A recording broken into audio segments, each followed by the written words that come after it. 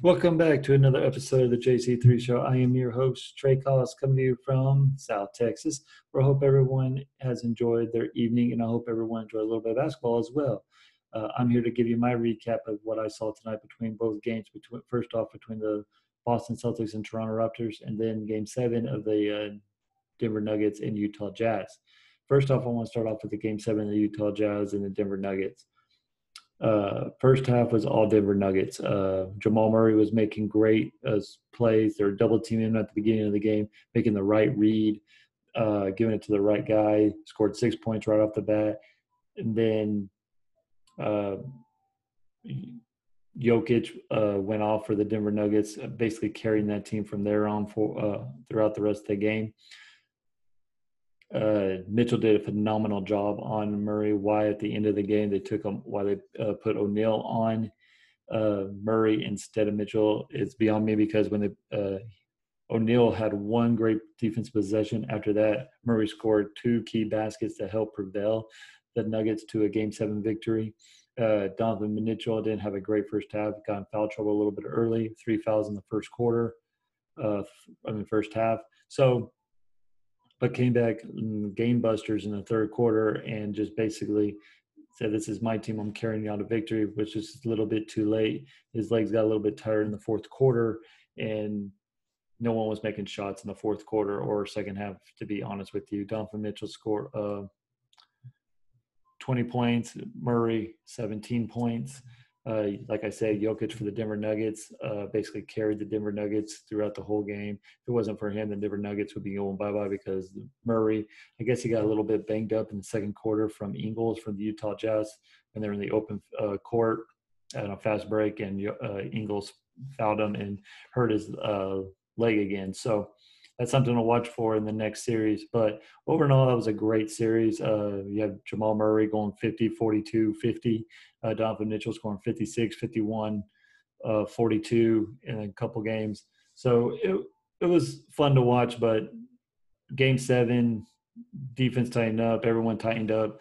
It just seemed like a lot more two young teams. You got to remember, Murray's only 23.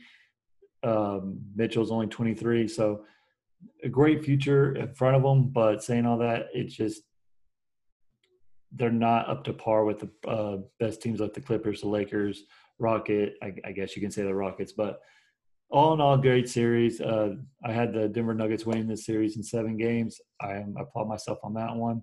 But I think the Clippers, looking forward to next series in 2 nights. I just think that the Clippers are going to be way too much. Denver has no one that could basically stop Kawhi Leonard.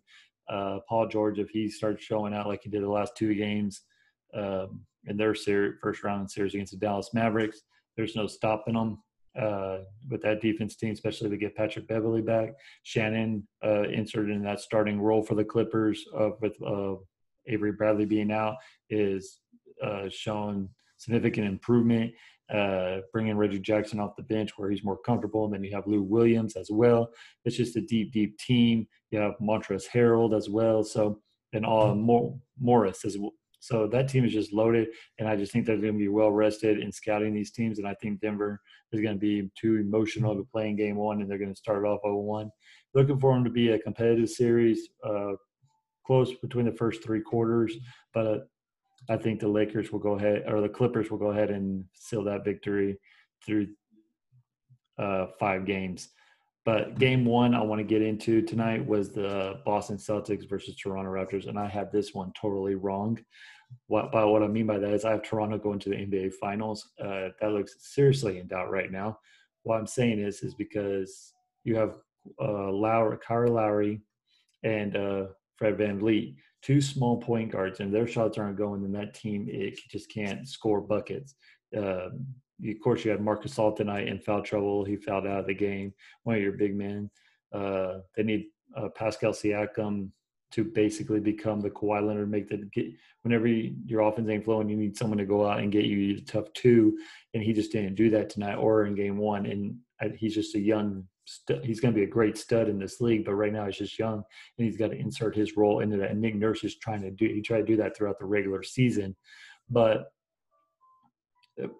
right now it's playoffs and it's a different animal. And the head coach for the Boston Celtics just has them playing lights out. Tatum and Brown, also only 23 years of age, very young, but they've been playing together for a couple of years now, so they know what uh, handle playoff situations. Better ball movement. Marcus Smart coming off the bench, playing pivotal defense, always gets a great defensive stop whenever you need it.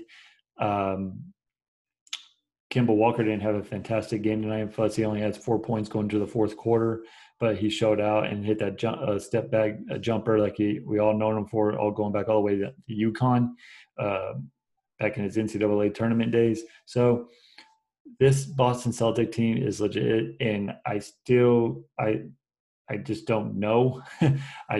I have picked Toronto, but they look like in serious trouble right now. I'm going to stick with Toronto Raptors coming out of this series, but I think it's a bad matchup for them just because Tatum and Brown basically are just great defenders and can get buckets anytime they want to, where Siakam is kind of struggling right now, and Fred VanVleet can make a three to save his life. And Kyle Lowry also went 0 for 7 from three-point land. So they're not hitting their shots, and that offense is stagnant, and they can't even get points on the board and compete with Jason Tatum and the young kids out there in Boston Celtics. So I'm hoping that this is a long series, but it doesn't look like it right now. It looks like Boston has well control of the series, but that's why it's the playoffs. It only takes one game to turn everything around.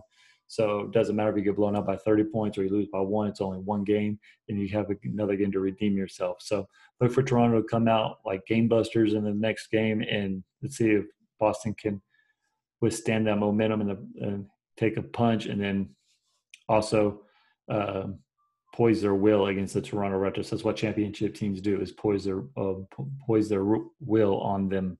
So look for Boston. I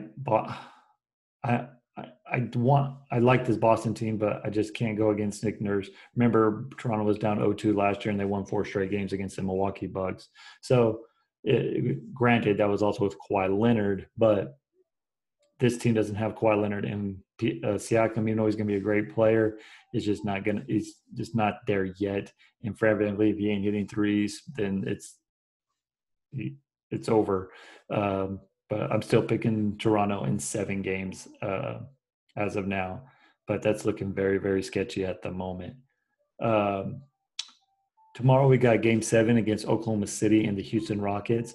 I don't know what Houston always does in the playoffs. I don't know what Mike D'Antoni, the head coach for the Houston Rockets, was thinking last night.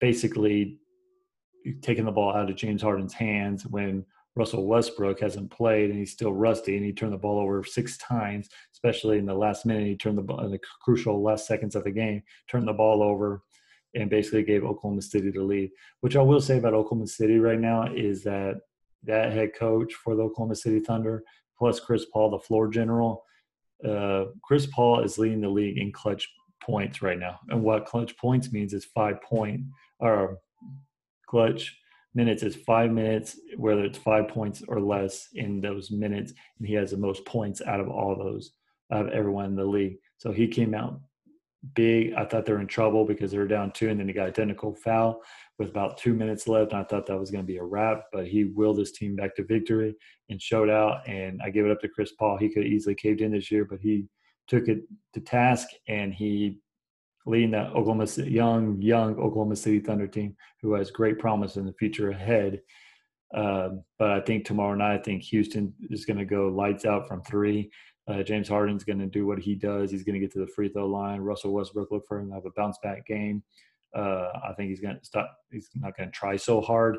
So I think the Thunder keep it close, but I think the Rockets pull away late in the third quarter, and I think it's going to be wraps out, and it'll be LA versus the Rockets, which should be a fun series to watch as well. Milwaukee Bucks also tomorrow night versus the Miami Heat. And Miami Heat are for real, guys. Jimmy Buckets, a.k.a. known as Jimmy Butler. That guy, I don't know what it is about the playoffs, but his defensive level steps up. He gets big buckets. He wills his team. Eric Spoelstra for the Miami Heat, the head coach, has his team rolling. You have Hero coming off the bench, making 3-point shots. You have Dragic doing what he does. So it's a great young team, and with Jimmy Butler at the helm, he just looks more happier than he ever did in Philly. And someone else pointed out on Twitter, Twitter, that look what Jimmy Butler after he left Chicago and after he left Minnesota,